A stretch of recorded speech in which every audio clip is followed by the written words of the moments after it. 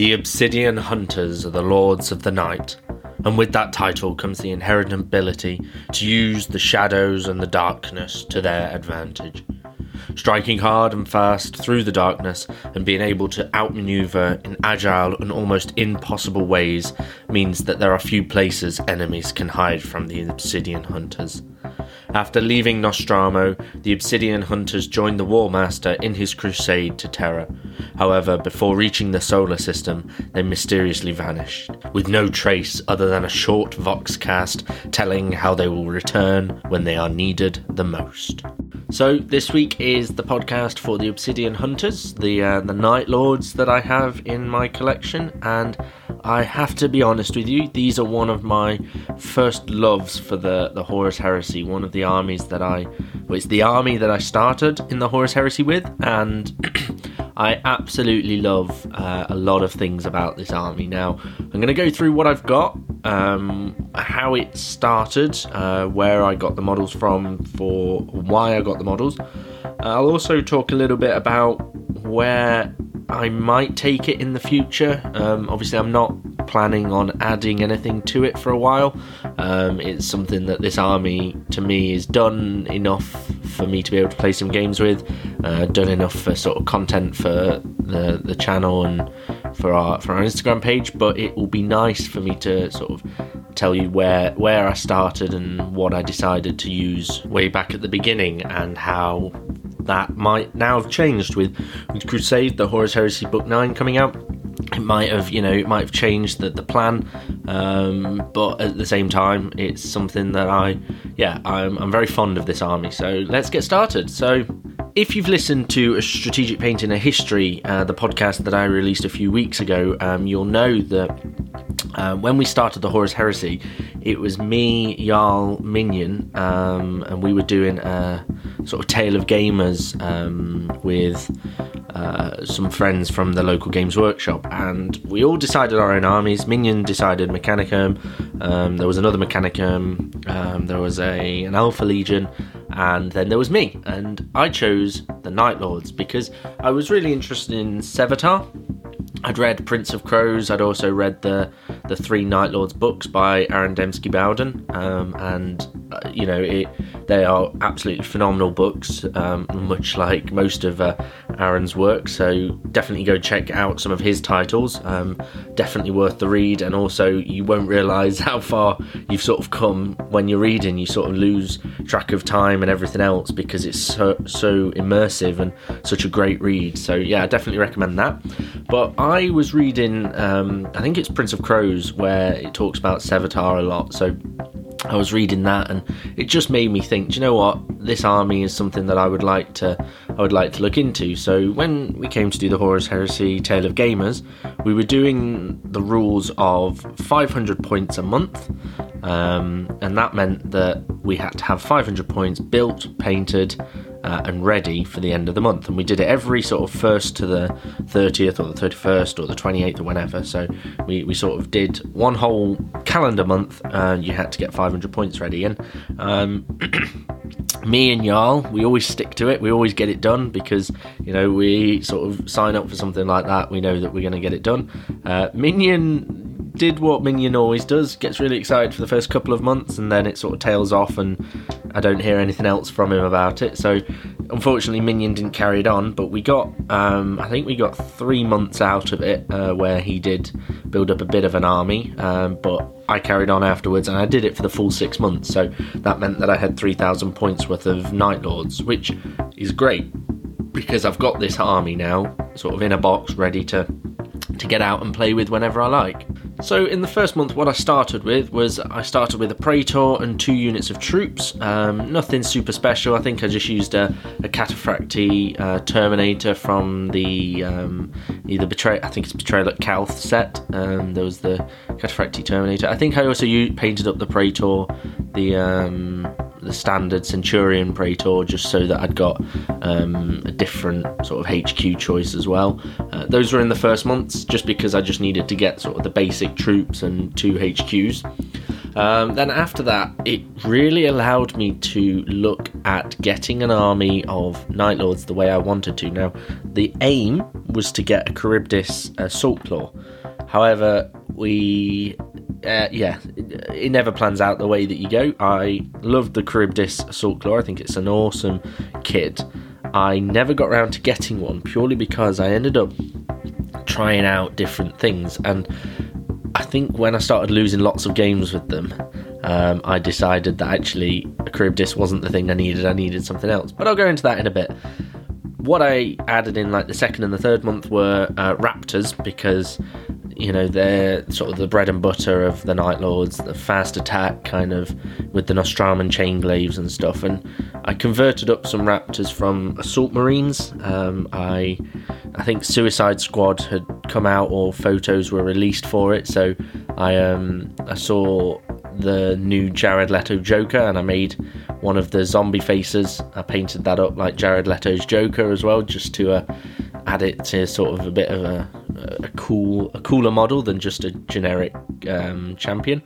I also added in something that I'd not actually come across in 40k, and this was a Terror Squad that could take Volkite. Now, Volkite, I hadn't actually come across any actual models that could take it in 40k, so it was quite nice that I'd got this new access to this new gun and this new weapon and the Deflagrate rule.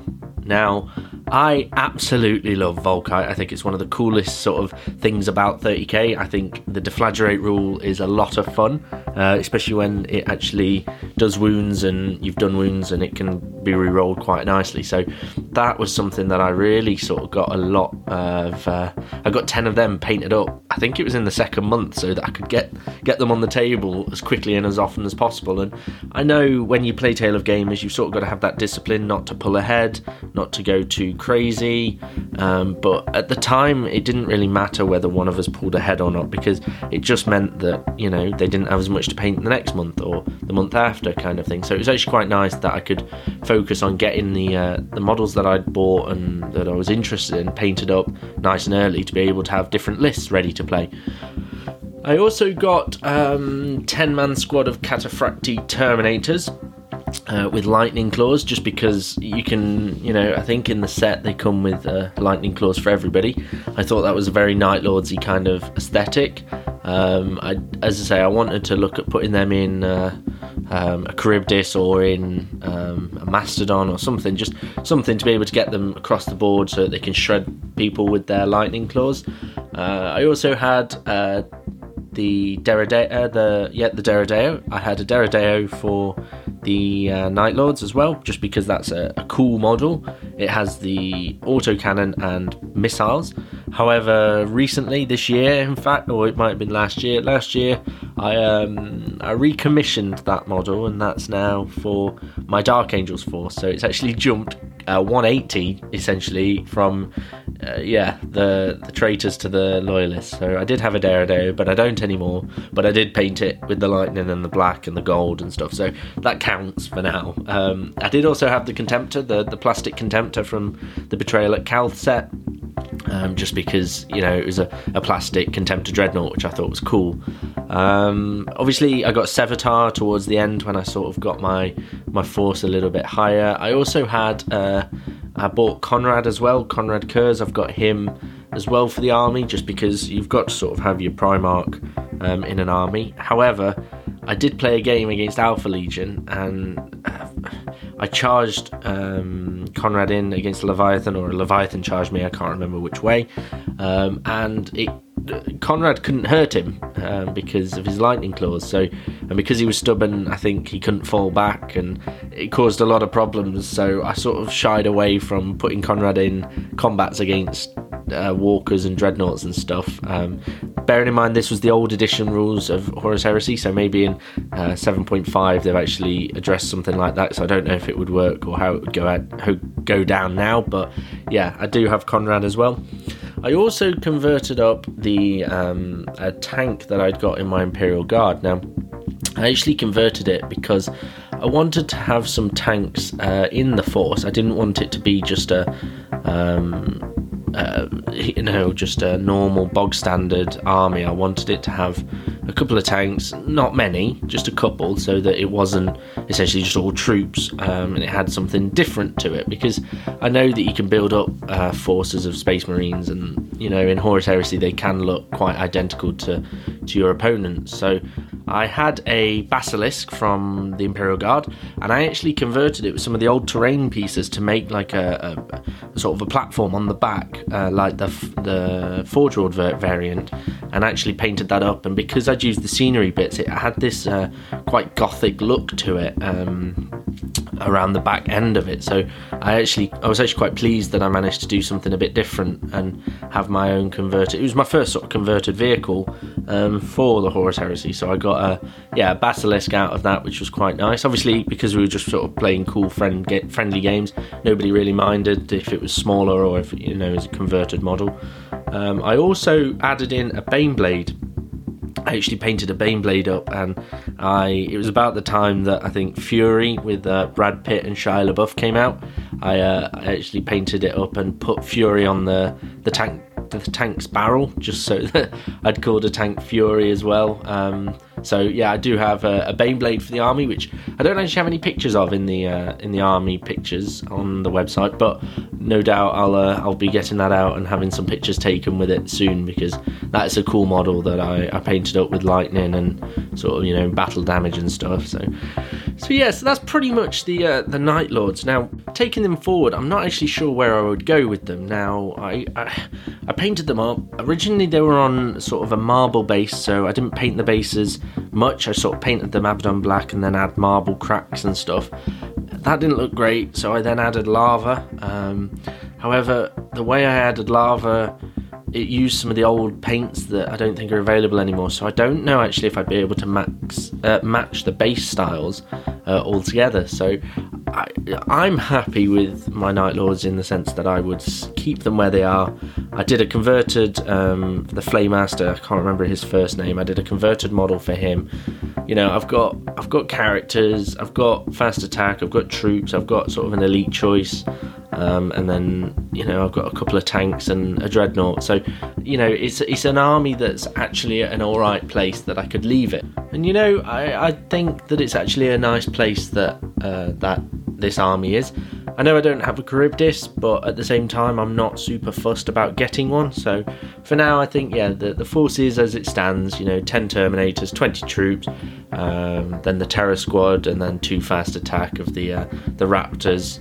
I think that's actually quite a decent amount of Night Lords that are the infantrymen and stuff. So yeah, I think that's pretty much it for Night Lords. I don't foresee any additions coming anytime soon. I know the Kontakar Terminators are a beautiful set of models. It was one of these things when they came out, I thought, you know what? No, I don't want to add any of those in. Even though they're beautiful, I don't think that I'll play enough with my Night Lords to warrant getting some of the elite choices. So yeah. Alright, well, thank you very much for listening to this week's episode. As I say, it's been a bit of a trip down memory lane for me, because it was such a while ago that I did this army. So yeah, I think that's pretty much it for this week's episode. And next week's episode is going to be the Solar Forge, so the Mechanicum of Mars, which is going to be a lot of fun to have a look in, one of the smaller loyalist armies that I've got. So yeah, brilliant. Well, thank you very much for listening, and take care.